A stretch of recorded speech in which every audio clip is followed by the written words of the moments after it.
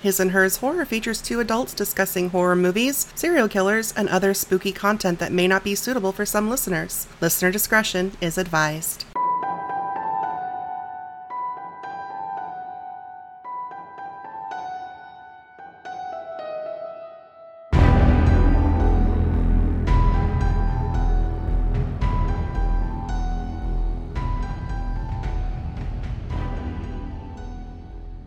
So it's summer camp day. Is it? It's summer camp day for us. If I knew the Happy Camper song, I would sing it, but I don't. Oh, the I'm a Happy Camper? Yeah. Yeah, I don't know it either. I only went to summer camp once, and that was for band, my senior year of high school. So it was more like band camp. It was band camp because it was just me and the other kids from my school that were in band. And I kind of looked like Allison Hannigan in high school. Yes, you did. So yes, I did get a lot of band camp American Pie jokes, which was not super great. I never went to a summer camp, but I did go to a day camp. Nice. That sounds... So it was like summer camp light. Nice. Okay. Well, today we're going to talk about summer camp movies and vacation movies, because there aren't nearly as many good summer camp movies as what I thought there might be. They don't have to be good. They don't... Well, as I discovered, most of them aren't. Like, even the ones that are classics. And I don't know. We'll get into that here in a minute. So we decided we were going to do this...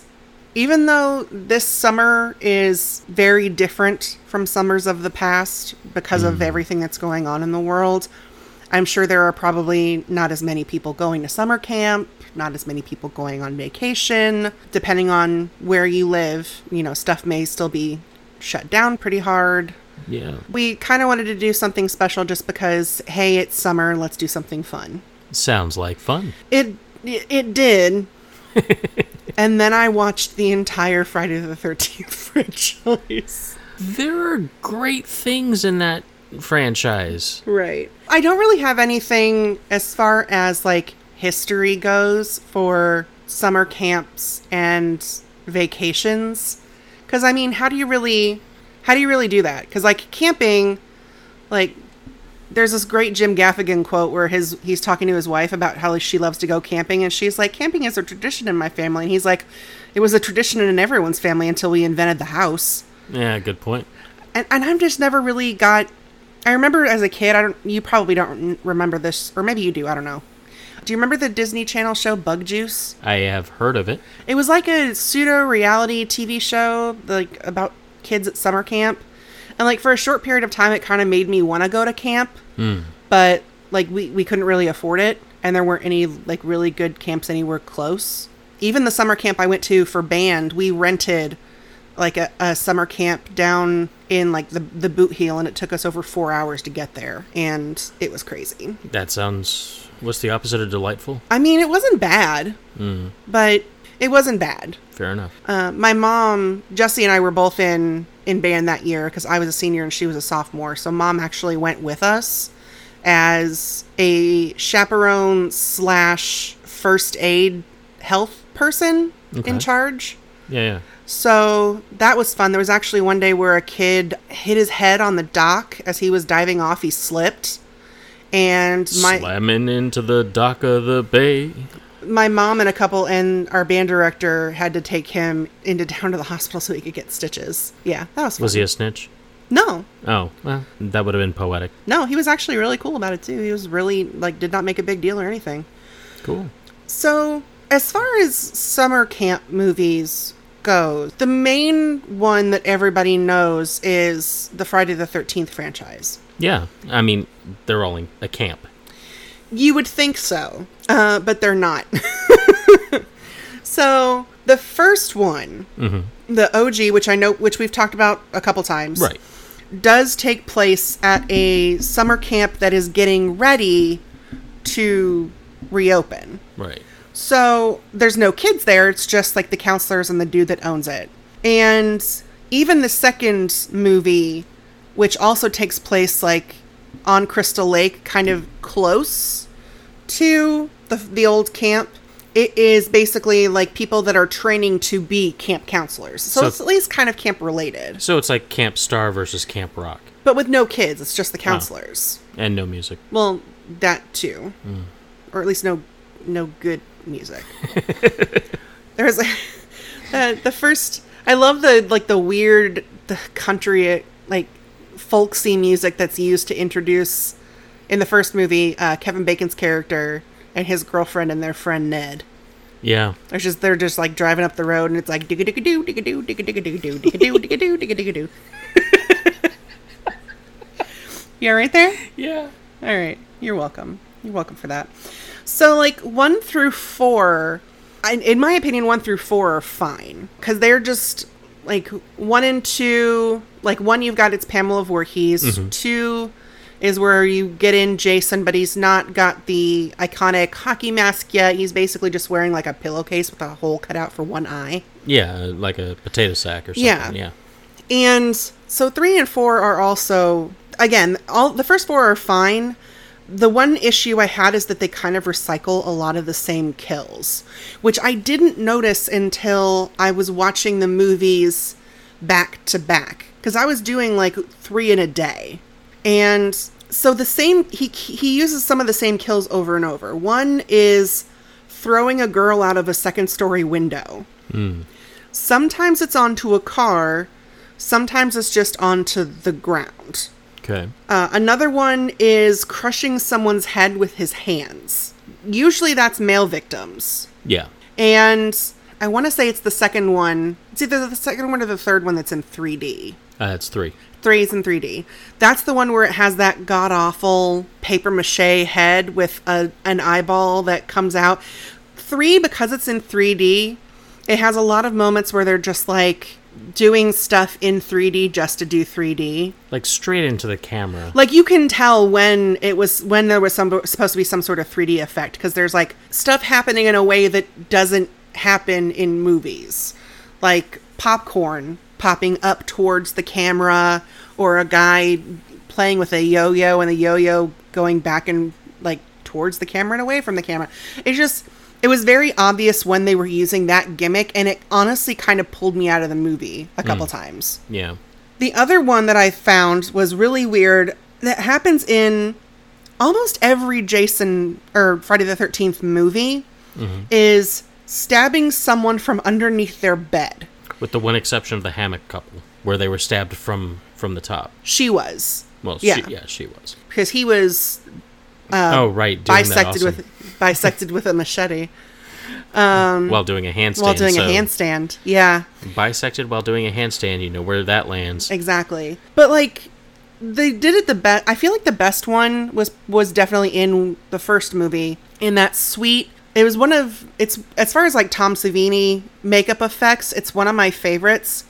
And I love the fact that it's Kevin Bacon getting stabbed through the throat with an arrow from like underneath the bed, which first of all, that's got to take a lot of strength. So props to Pamela Voorhees for having the strength to do that. And she did that one-handed because the other hand was holding his head. Yeah. But the other thing is apparently the blood didn't spray quite right when they were doing the effect. So Tom Savini's friend Tasso was like spraying, like blowing through a straw to make it do a little bit more of the effect. That's awesome. I remember this again from Going to Pieces. They talked about how like Tom Savini just like showed up in his car one day with like all this cool stuff in the back, and his friend Tasso, and just like started making all these cool effects. I just think that's cool. If I could ever meet Tom Savini, that would just be like, I could die happy at that point, just because. Well, hopefully not at the moment. Well, no, not at that moment, hopefully. So yeah, stabbing people from underneath the bed, it happens quite a bit. If it's not from underneath the bed, it's from like right above, like the couple in 2 with the spear. The only other one that's not that way is he stabs someone from underneath they're on a raft in the water. Right. And he stabs someone from underneath there. There's also a lot of... Every single one has a woman skinny dipping. Like by herself. Like solo skinny dipping, which I have never... Like, I've never understood the appeal of skinny dipping at all. But I definitely don't understand the appeal of skinny dipping by myself in a haunted lake in the middle of the night. So you've never like looked around and said, hey, there's a bunch of weird stuff going on and people are disappearing. You know what I'm going to do? I'm going to take my clothes off and then I'm going to go run off this dock and go for a swim. No, I've never thought that ever in my life. As far as the series goes, I think Jason X and the 2009 reboot have some of the best kills. I'm going to talk about some of the other films in the franchise here in a minute, but I wanted to get the positive stuff out of the way before I bagged on this franchise for a while. Well, don't ruin my childhood. I'm not gonna. Hopefully. So, I think Jason X and the 2009 reboot have some of the best kills. Right. So, Jason X has got the liquid nitrogen, which I know, like, Mythbusters said that that's not how that works. It wouldn't be possible. But it's still really cool to have that girl's face be, like, dunked in liquid nitrogen, and then, like, he smashes her face on a counter. I just think that's neat. I also really like the Space Marine who gets chucked on top of like a giant screw that's in part of the ship for some reason. Yeah. And his body just like spins down the screw. And then the other Space Marines find him and they're like, what's the status on so-and-so? And the chick who's found him is like, he's screwed. Just... Because, I mean, what else are you going to say at that point? Yes. It has some really... Jason X is very tongue-in-cheek. And I like that. The last one is when... the one chick, I think her name is Janessa, gets sucked into space. And like right before she gets sucked into space, she says, this sucks on so many levels. Which again, is just weird. But also, Jason X definitely does not take itself too seriously. And I super appreciate that, honestly. Yeah. And then the 2009 reboot, we have the girl in the sleeping bag who gets hung above the fire. Oh, yeah, that's brutal. Which my only problem with is, given what most sleeping bags are made out of, I feel like it would catch fire and just disintegrate long before she roasted to death. Yeah, nylon isn't the best at holding things once it's on fire. No, nylon is super flammable. It goes up like Christmas. That's a phrase. I promise. I believe you. I also the axe throwing. Mm-hmm. Is really good, and the thing that I call threading the needle is when he takes that douchebag and he shoves his machete into his back and then grabs the front of the machete and pulls it through him. Yeah, that's pretty brutal, but also one of the most badass things I think I've ever seen Jason do. I honestly, the reboot Jason is kind of a badass. He runs. He runs. There's none of this slow trudging. Oh. There is something kind of terrifying about no matter how fast you run, this slow and steady paced walk still gets to you, and or the theory that he teleports, which is why he doesn't have to run. Right. So I mentioned some of the later films in the franchise in between 4 and Jason X, and I have some specific notes about a couple of them. So 5 through 9? Well, I didn't even watch 9 because 9 was not available. Most of the films were available for free on Prime, but 9 wasn't. And then I watched the Dead Meat Kill List episode for 9, and I am honestly kind of glad I didn't have to watch it. Because it's ridiculous. And I will get into... I think I have notes for that, so I will get into it. So number 5 is called A New Beginning. I think it's like the middle. There's a set of movies that are called like the Tommy Jarvis trilogy. And that is 4, 5, and 6. And 5 is the one where he's on his way to it's almost like a halfway house type deal. But the thing is, that's the one where they decided, because they killed Jason in 4, they were like, okay, now we need a new killer. So in 5, the killer's not even Jason. It's some fucking paramedic named Roy. And here's my problem with Roy. The whole reason he sets off onto this whole revenge killing spree is because there's basically this guy Vic kills... Oh gosh. I don't remember the character's name, but it basically turns out that this kid that gets killed is Roy's son. Now, this kid thought he was an orphan his whole life. And somehow Roy has a picture of him. And apparently loves his son enough that he goes on a revenge murder rampage, but not enough to introduce himself to him and be like, by the way, I'm your dad, and take him out of this, like, orphanage / halfway house. Oh, there's definitely that another he slash lives in the in. halfway house. But it didn't make any sense to me. It's like, so you're going through all of this to avenge your son that you never acknowledged. It doesn't make any sense to me. He needed an excuse. Apparently. That's my only reasoning for that. I don't really have any notes on 6. I basically went straight to 7, which was The New Blood. Wait, which one was Dead Fuck? 4. Okay. 4 is the one with Crispin Glover. Sorry, Dead Fuck is said a lot, and it's from an imaginary computer. You had to be there. Yeah. So I skipped 6 because I didn't really have a whole lot of notes on 6. Mm-hmm. 7 is The New Blood, and that's the one where we get this girl, Tina Shepard. Mm-hmm. And a lot of people in the horror community call The New Blood Jason versus Carrie, because Tina Shepard apparently has some sort of telekinetic abilities. It basically just, like, her abilities change based on what she needs to do. Because at one point she's also, like, able to manipulate fire and raise the dead or something. I don't know. It's fucking weird. The other thing that is the whole reason they go to Crystal Lake, she and her mom and her psychiatrist, is to try and figure out her whole telepathy powers, because she accidentally killed her dad with her telepathy powers when she destroyed the dock he was standing on. And she even says several times, like, oh, I don't know how to make it happen. It just happens. And then suddenly at the end of the movie, she's able to control her powers well enough that she can fight Jason with them. And not even a little bit. Like, she's full on, like, Jean Grey. Oh, yeah. At the end. My all-time favorite move of hers, which is so ineffective but so beautiful at the same time, is there's this potted house tree, this house plant. Yes. That has some dude's head in it, and she slowly floats it over to kind of push at him. I mean, it's not like she's smashing it into him. It's just kind of like a... Yeah, it doesn't even knock him over. It's just kind of like... Like, is she trying to gross him out because there's a head in it? He made the head happen. Yeah, he put that there. And the other thing is, so, like, at the end of the movie, when she summons, like, her dead dad from the lake to pull Jason down into the waters of Crystal Lake to get rid of him. And I'm just like, okay, so did they just leave her dad's body in the lake? Because that was, like, 10 years ago. I call upon the dad of the lake. Or did she, like, manifest his body? And here's the other thing. What if they did just leave his body there for some reason, like they weren't able to, who knows? I don't know. They weren't able to find it. Who knows? He's not decomposed at all. There's just, like, a little bit of, like, algae on his face.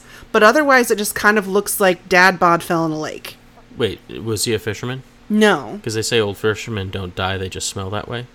No, as far as I know, he wasn't a fisherman. Okay. I don't know. The one positive I do have to say about The New Blood is the Jason makeup is really good. Now you can see his spine, and, like, when he walks, his kneecap is exposed, but, like, you can see the bones and stuff moving. It looks so cool. But it also has my favorite kill in all of the Friday the 13th movies. Which one's your favorite? The weed eater scene. Oh, yeah. That giant bladed weed eater. Yeah. I mean, it's more for, like, cutting small brush, but yeah. Yeah, because the weed eaters I've seen are the kind that have, like, your standard string trimmer. Stringy trimmers, yeah. This has got a brush cutting blade on it. Okay. That explains it then. So then I have some thoughts about number 8, which is Jason Takes Manhattan. And it is, in my opinion, it is without a doubt the most 80s film in the franchise. There's just big hair and like hard rock music, and there's like a neon pink flying V guitar and cocaine, and it's the most 80s one, I think. And the thing is, Jason does not take Manhattan. Most of the movie is on a fucking boat. Now the boat is on its way to Manhattan, but you're just on that boat for an hour and 3 minutes, because I clocked it, y'all. I paused the movie, like, the second they got that I saw, like, they're in the harbor, there's the Statue of Liberty, I paused it to be like, okay, what's the timestamp? And it was an hour and 3 minutes. And then once they got there, it was another 20 minutes of them just on the fucking dock. Like, just wandering around the port before they got on a subway and suddenly they're in Times Square. Apparently they weren't approved for the budget for a bunch of the New York stuff they wanted to do. And instead of just changing the title of the movie, they just left it. So what they do, just shoot all of their actual New York-centric stuff in one night and call it a day, or? I'm not exactly sure. But, like, they had all this other stuff planned. Jason was going to interrupt a Broadway show, and the whole fight with Julius, that was supposed to take place in Madison Square Garden. That would have been awesome. Yeah, it would have been. It would have been really fucking cool, but the studio wouldn't give them the budget for it. Because at this point, Jason and the Friday the 13th franchise had kind of overstayed its welcome and wasn't really making as much money. So, that's how that happened. What year did that movie come out? 1989. Which I think is also why it's the most 80s movie in the franchise. Okay. So I'm trying to find out what shows they could have potentially interrupted. What shows could they have interrupted? Because now I'm curious. I didn't look into that. Well, you can take the kid out of the theater, but you can't take the theater out of the kid. Fair. Oh, this was a absolutely fantastic 1989. Okay. Yeah. I've got a list of the highest grossing Broadway shows of 1989. Okay. Number 1 was Phantom of the Opera. The original Broadway cast of Les Mis. I'm just kind of skipping through to get to the ones that people will recognize maybe. Cats was there. I think Phantom would have been the best one for him to interrupt. Just because there could have been like a cool mask-to-mask bit. I disagree. Why? What else do you have? The 87 to 89 cast of Anything Goes was going, but also the original cast of A Chorus Line. I still think Phantom would have been coolest. Because of the whole mask-to-mask thing. That's true. Because the whole thing he does with the punks, where like they're like trying to intimidate him, and then he just like flips up his mask. Like, I could imagine the person playing the Phantom trying to intimidate Jason by like pulling up his mask to show like his like burnt face makeup, and Jason being like, "Oh yeah," and pulling up his mask, basically replacing the punk scene with this Broadway scene. I feel like that would be really cool. And now I'm kind of sad that it's not ever gonna happen. Someday. Oh, well, maybe in an alternate universe, maybe it happened. So here are some of my other problems with this particular one. So this cruise ship, where's the rest of the crew? No idea. Because I only saw 4 people. And one of them was the captain, and the other one was like his first mate, and then there was like a deckhand and an engineer. But this cruise ship has a club with a bar and a restaurant and several other features. So yeah, you'd need a ton of food staff and porters and wait staff, bartenders. Like, there's one bit where they go into a kitchen, like a very nice galley kitchen, and there's like steam and stuff, and there's plates with cloches over them. And I'm just like, who the fuck made all this food? Because there's like 10 plates with cloches. The more you say cloches, the more I think of just picturing Ted Allen at the end of the line just saying, whose dish is under? Right, exactly. So here's my other thing. This cruise ship sets out from some port in New Jersey, I guess. So somehow Crystal Lake is connected to a river that is connected to the Atlantic coast enough that he can hop a cruise ship that's going from New Jersey to New York? Well, I mean, Jason can walk, so maybe he just kind of... I don't know. My other thing is the cruise ship gets wrecked, and they're like, the survivors row a rowboat from the wreck to New York the rest of the way. Mm-hmm. It doesn't say how long it takes. I'm assuming like a day and a night, I think, is what it's meant to be. So did Jason swim from the wrecked cruise ship to New York? Because per his mom in the first movie, he's not a very good swimmer. Yeah, but he's had time to practice. Right, that's my question. It's like, has he been taking lessons in the afterlife? Is he just hanging on to the underside of their rowboat?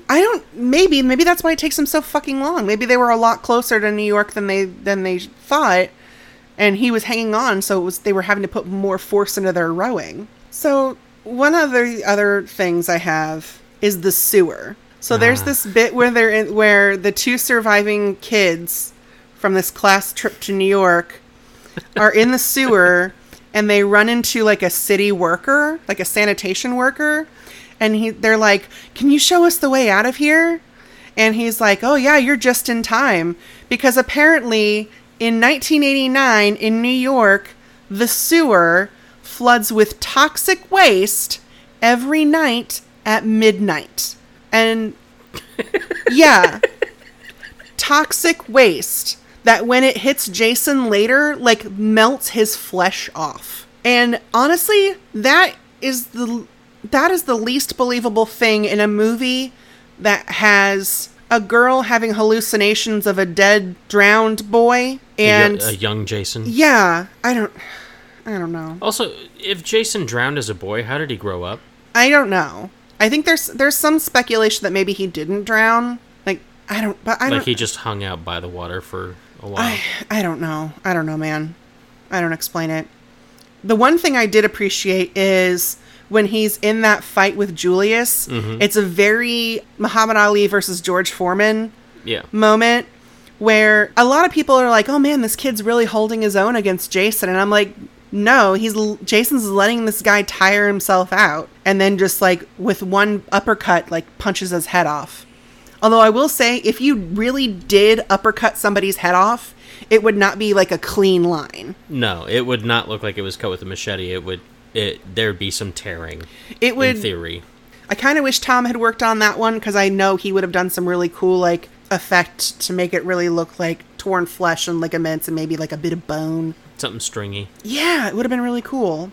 As I said before, I didn't watch 9 because it wasn't available to watch for free. That's Jason Goes to Hell, right? That is Jason Goes to Hell. You're not missing much. That's, from what I could see from watching the Kill List episode about it, as well as reading like the plot summary online, it's the most banana sandwich thing in the world. Because it's like, they blow him up, and then a coroner eats his heart and gets possessed. Yep. And then, like, it's so weird. And suddenly Jason has a half-sister. Yeah. And I don't know. But I don't know. We're moving on. We're moving on from Friday the 13th, unless you have some thoughts about it. No matter how much anyone shits on it, I still enjoy it because those were some of the first horror movies I got to see in theaters. I vividly remember seeing, there were only about 10 of us in the theater for 7, and it was great. That sounds about right. I was the youngest person in there. How old were you? That would have been 1988, so I would have been 8 or 9, depending on the month. I don't know what month. Don't really care. May. Okay, so yeah, I would have been 8 still. Yeah, that's... See, I don't remember the first horror movie I saw in theaters. I definitely know I was older than 8. So we're going to move away from the Nightmare on Elm Street franchise. Not Nightmare on Elm Street. Fuck. Sorry, y'all. It's all editing. We're going to move away from Jason and the Friday the 13th franchise, and we're going to talk about a franchise that is a little weird and somewhat problematic in retrospect. Mm-hmm. And that is Sleepaway Camp. Which I didn't even know was a franchise until we started researching for this episode. I knew there were multiple films, but I've only ever seen 2 of them.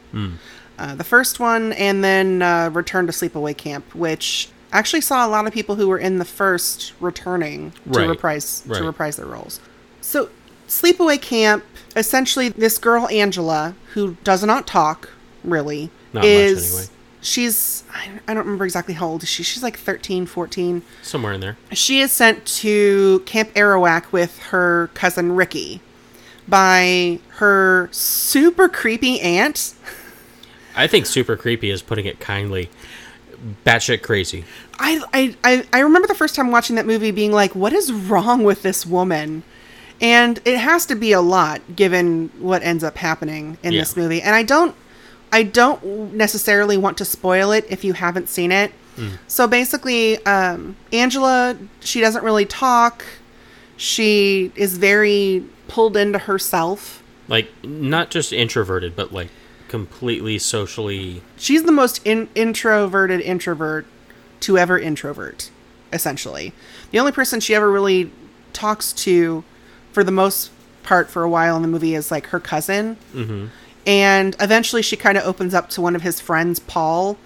But because she's so quiet and she doesn't go swimming with everybody else at the camp, and she doesn't really want to participate in any of the activities, and she doesn't shower when the other girls in her cabin shower. She waits till everybody else is gone and showers by herself. She ends up getting bullied really badly for a lot of this.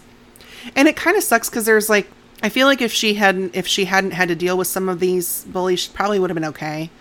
But basically, people start dying at the camp or having horrible accidents.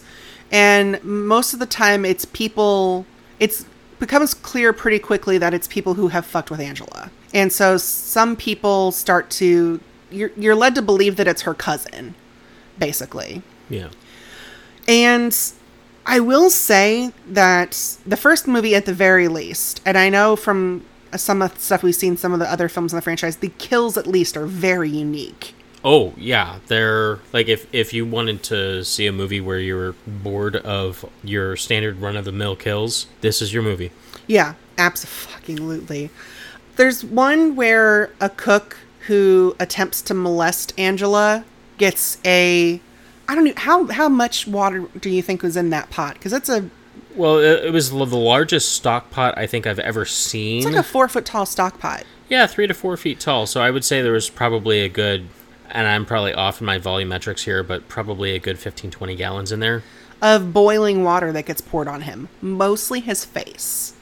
And he doesn't die that we know of. Like, he at least gets carted away, like, wrapped in bandages, but he's just in extreme pain. He could die later of, like, shock or an infection. We don't know. But that one's really bad.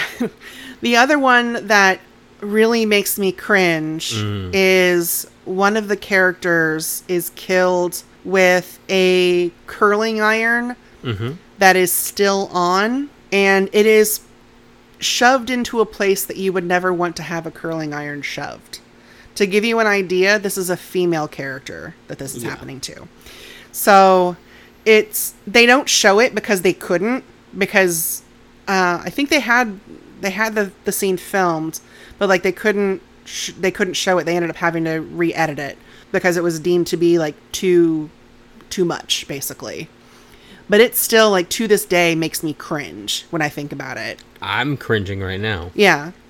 One thing about about Sleepaway Camp in general, particularly the first film, but the franchise also, is it hasn't necessarily aged well because the plot twist is rather problematic. And again, I don't want to give it away in case you all want to watch this movie.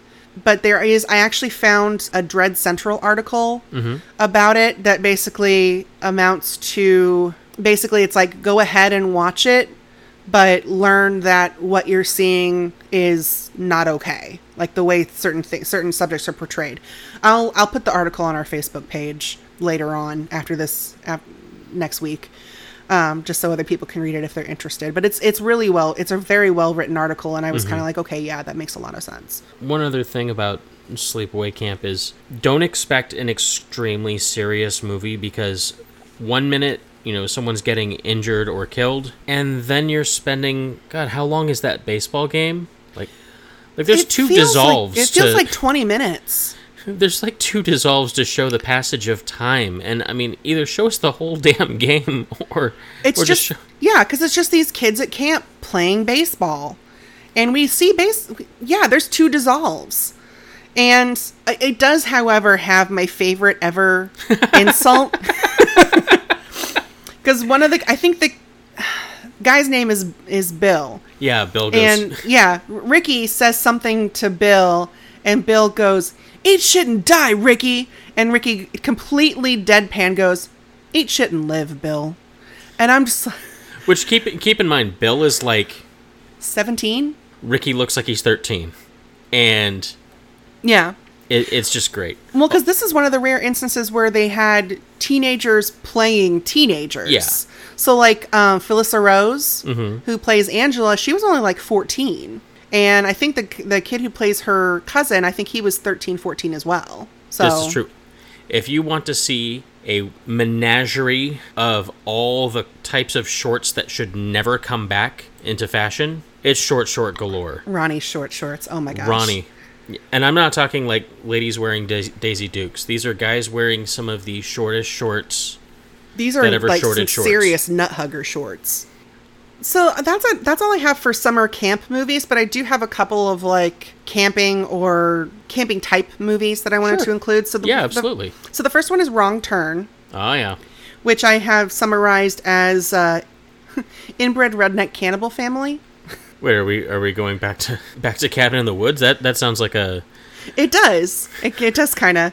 Yeah. So basically it involves a group and then like one guy who's on his own because he's on his way to a job interview, getting into an accident in the woods in, I think it's West Virginia. Yeah, it's West Virginia. And there's a inbred redneck cannibal family that starts hunting them. This has Eliza Dushku in it, if I recall correctly. Yes. She actually did a lot of her own stunts. Mm-hmm.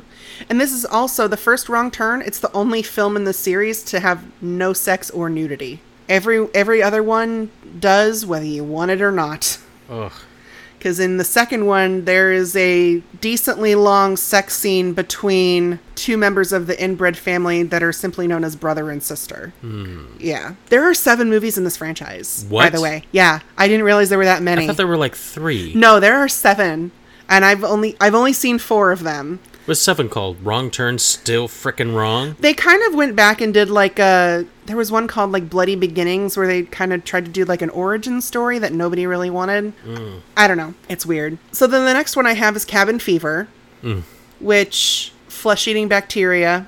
This is one where you better have a strong stomach if you're going to watch this movie because some of the gore is cringe-inducing. There is one particular scene where I still have to cover my eyes because I'm like, I just can't. So, fun fact from this, Eli Roth actually got the idea when he was working on a horse farm in Iceland. Apparently, he got a really bad skin infection from rotting hay. And the whole scene where she's shaving her legs and her skin starts to come off. Yeah. That happened to him. Only it was his face. Yeah. Well, he got better. Yeah. The other cool thing is none of the characters that die actually die from the disease.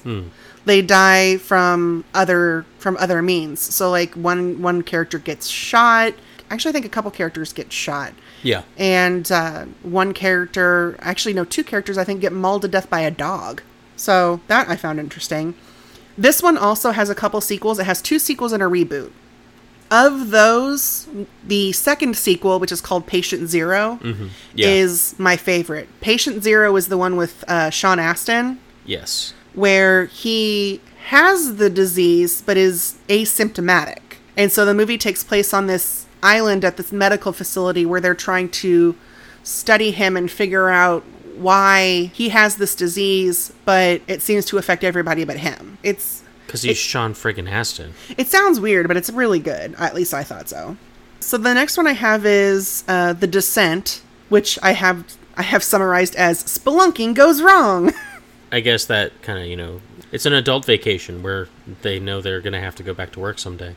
Well, because that was their whole thing, they went on annual trips, and then this is the first one since the lead, Sarah, her husband and child died. And so they're supposed to be spelunking in this one cave system that is well established, and fucking Juno decides, oh, I found this other cave system that's never been explored and we're going to discover it together. Well, it turns out there's a reason that nobody goes into that other cave system. It's because there's mutant humans down there. And nobody comes out of it. Exactly. In theory. In theory. There is a sequel, but the sequel's not very good. But this one, there are 2 endings, depending on whether or not you're watching the UK cut or the United States cut. Because it was decided that the original UK ending was too dark for the US release. I know, because in the UK ending, the last person alive is just stuck down in the cave. Yeah. So, yeah, they changed it. Although, I did find another cool thing. Apparently, this is one of Tobin Bell's favorite horror movies. Ooh, cool. I know. For those of you who don't know, Tobin Bell is best known for playing John Kramer, a.k.a. Jigsaw, in the Saw franchise. And he's another horror person that I would love to meet. I just think he'd be really fun to talk to. The last one I have as far as, camping-ish movies. Okay, camping-ish. Camping-ish. Because they they do go camping. Right. Is the remake of House of Wax, which came out in 2005. Right. Well, because they're on their way to a football game, and they end up having to stop for the night, and so they basically just camp in this field in the middle of nowhere, I guess, because they like took it to get off the highway. They took a detour Or a wrong turn. You know, it ends up being yeah. So they end up finding this abandoned town that when the highway was built, it diverted all traffic away from this town, and the town just kind of died. Oh, like in Cars. Yeah, kinda, except more so. And there is a literal House of Wax. Like, it was a big tourist draw for the town for a while. And it is a house that is literally made of wax and has all these wax figures inside. Wait, the house itself is made of wax? Yes. I didn't catch that part, apparently, years ago when watching it. Yeah, because, like, Jared Padalecki's character, Wade, goes to, like, takes, like, a penknife out of his pocket and kind of scrapes it along the house, and, like, strips actually come off. And he's like, no, it's literally wax. Which isn't so good for later in the movie when it catches fire. I wouldn't think it would be very good in general, because, I mean, you get a good hot summer, and next thing you know, oh, don't go in the attic, it's sagging. Yeah, exactly. And I think this house is in the South somewhere, so I don't know. I don't know how it worked. So there's a bit where there's, like, a lot of melting wax. Mm-hmm. Apparently the melting wax was made with peanut butter, and Alicia Cuthbert kept getting stuck in it. And other than the title, this movie has absolutely nothing to do with the original House of Wax film with Vincent Price. It's just a title. It's the fact that there's a title and there's wax figures. That's literally the only two things that these films have in common. And the wax figures are in a house or structure. Yeah, basically. Does not have to be made out of wax. Yeah. I actually I think it's a decent movie. There's a lot of it is very 2000s, very early 2000s.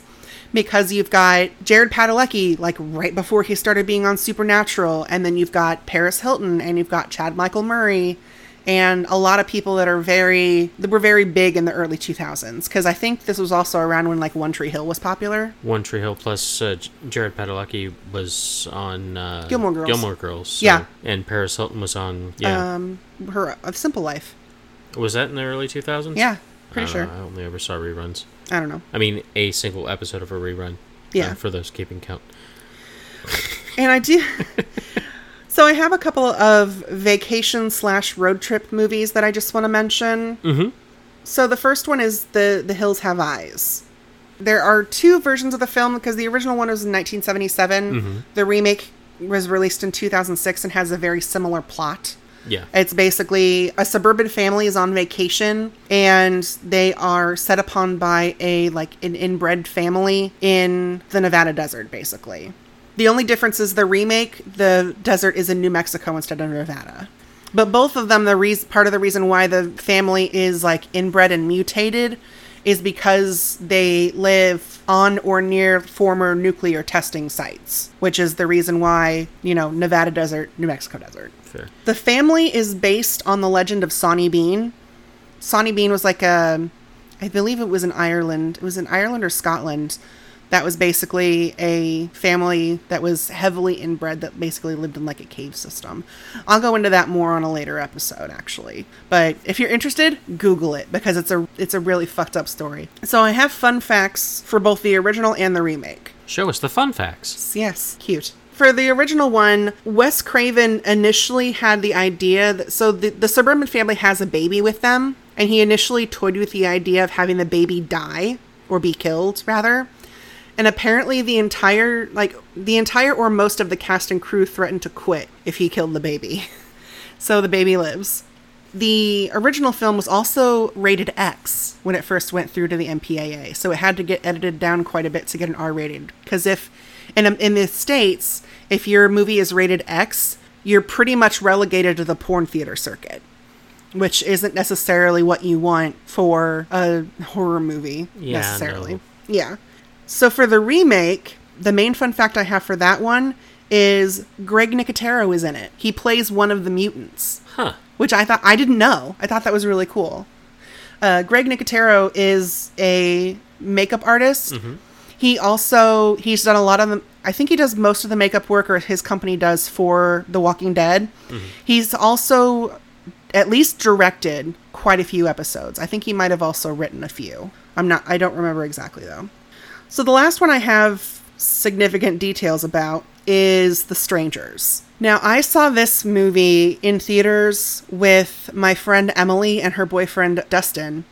And when we all left the theater, they left together, and I left by myself. And my parents were on vacation at the time, so I went home to an empty house. And that was not necessarily great. I'm pretty sure I slept with the lights on and both my cat and the dog with me in the room, and like the doors closed and everything. Because Jack would go off if somebody just came into my room. He would go off if someone farted across town. Exactly. I love that dog. He's the sweetest. He's the sweetest in the world, but I mean... He'd be loud.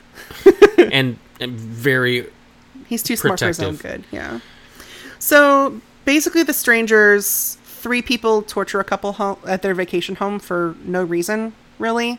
If you haven't seen it, I highly recommend it. It's confirmed to have been inspired by both the Tate LaBianca murders by the Manson family, as well as a series of break-ins that occurred in the writer-director Brian Bertino's neighborhood when he was a kid. Oh, wow. Now, some people, a lot of journalists and a lot of horror fans actually thought it was also inspired by the Ketty Cabin murders, but he has said that that's not the case. There are a lot of similarities between Ketty Cabin and Strangers, but yeah, if you're interested in in learning more about the Ketty Cabin murders, I highly recommend checking out the BuzzFeed Unsolved episode about it, just because they go into it in a decent amount of detail. I'm sure there's a lot of true crime podcasts that have probably covered it as well, but I can't think of one specifically at the moment. One of the other cool things about this movie, Kurt Russell has said that this movie always scares him. Wow. The Strangers. Apparently he was on James Corden's talk show in like 2017. And I don't know how they got on the topic of this movie, but Kurt Russell said that it always manages to scare him no matter what. Which, I mean, this is a dude who faced The Thing. So. And escaped New York and LA and took care of some trouble in Little China. Yeah, took care of some big trouble in Little China. Yeah. Yeah. To wrap this up, I have 4 honorable mentions that I don't want to go into too much detail on because we're already running long. First one is Wolf Creek. Oh. Which we just watched for the first time recently. Oh, it was brutal. And that one is also, it's really good. And it is based on 2 different serial killers in Australia. I always remember one. I always remember Ivan Milat, but I can't ever remember the other one. Interestingly enough, when I was doing my research, that movie was not released in certain parts of the northmost part of Australia because the murder trial for Peter Falconio, who was a backpacker who disappeared, his remains have actually never been found, I think. The trial for that murder was going on. Oh, yeah, so that would have kind of interfered with things. Yeah.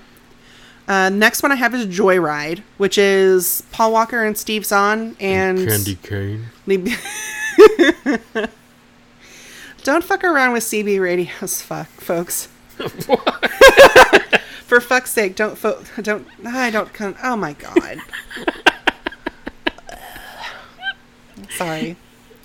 Don't fuck around with CB radios, folks. There, got it out. Well done, you. Thank you. Splinter is another one that I have that I've seen, and I don't think you have. No, I haven't seen it. We'll have to watch it at some point, but I'll need a couple margaritas first, because there's like this couple. There's like a well-to-do couple that are on vacation, and then like another couple that are like bank robbers or something get stuck in this gas station in the middle of nowhere, and there's this parasitic species that is like taking over people's bodies. And the animals and stuff, and it's really, it's challenging for me, but I would watch it again for you. Aww. Because I love you that much. So the last one I saved for last because I know you're gonna get really excited when I just when I say the name. Green Room. Oh my god, yes. Green Room is so good. Oh, it is probably, honestly, of all of the movies that we've mentioned in this episode. And I'd even venture to say a majority of the movies we've said so far in this entire podcast series. Go back and listen to the rest of them and confirm for me. It is terrifying. It is scary. And there's something I absolutely love it when I see someone who generally doesn't play a villainous role, and I get two that play villainous roles that I'm not used to seeing as villains. Although usually we only get to hear his voice. Yes. So Green Room, at time of recording, it is available to watch on Netflix in the U.S. I'm not sure about other countries. I know we do have some listenership in other countries. But if you can find this movie, I highly recommend it. It's tense. It is very tense. So basically, it was one of Anton, and it was also... We're talking about camping from the start. Now I'm talking about how tense it is. Oh. But it's not that kind of tense. No, it's not that kind of tense. So it was actually one of Anton Yelchin's last films before his unfortunate accident. So basically, there is this like punk rock band that is at the end of like a really low budget tour that is basically like the little bit of money that they get from the various shows that they do just fuels them being able to get to the next show. And sometimes not even that, because there's a couple times where they like have to siphon gas. Yeah, and couch surfing, and there's no hotels. There's sleeping in the van or sleeping at somebody's house, that kind of deal. So they accept, because they don't hardly have enough money to get back home, they accept a gig at this little rural club in the middle of nowhere that turns out to be a neo-Nazi skinhead bar, and they witness a murder and are kept from leaving because of witnessing a murder, and they don't want to go to the cops. But it's so good. Patrick Stewart is in it. Yes, he is. And the guy who does the voice of Grizz on We Bare Bears is also in it. Like, if I close my eyes, I can hear Grizz. I can see his animation. But what Grizz is saying is not what I expect. Right. Well, because we've also seen him on like a couple episodes of Drunk History. Yeah. So we're used to seeing him just being like this big lovable guy, like maybe drunk, but not like terrifying, holding a gun on people. That ain't even a gun. That's a hand cannon. Oh my God. Yeah. But it's a really good movie. I highly recommend it. It's a brutal watch, but I think it's good. If you like movies that require some problem solving and, well, shit, now that plan's out the window, what do we do now type thinking? Yeah. You want to think along with or scream at your computer or your TV? Yeah. This will be a good one for you. Yeah. Aaliyah Shawkat's also in the movie. She's done quite a bit, but she's probably best known as Cousin Maybe on Arrested Development. Oh, yeah. Yeah.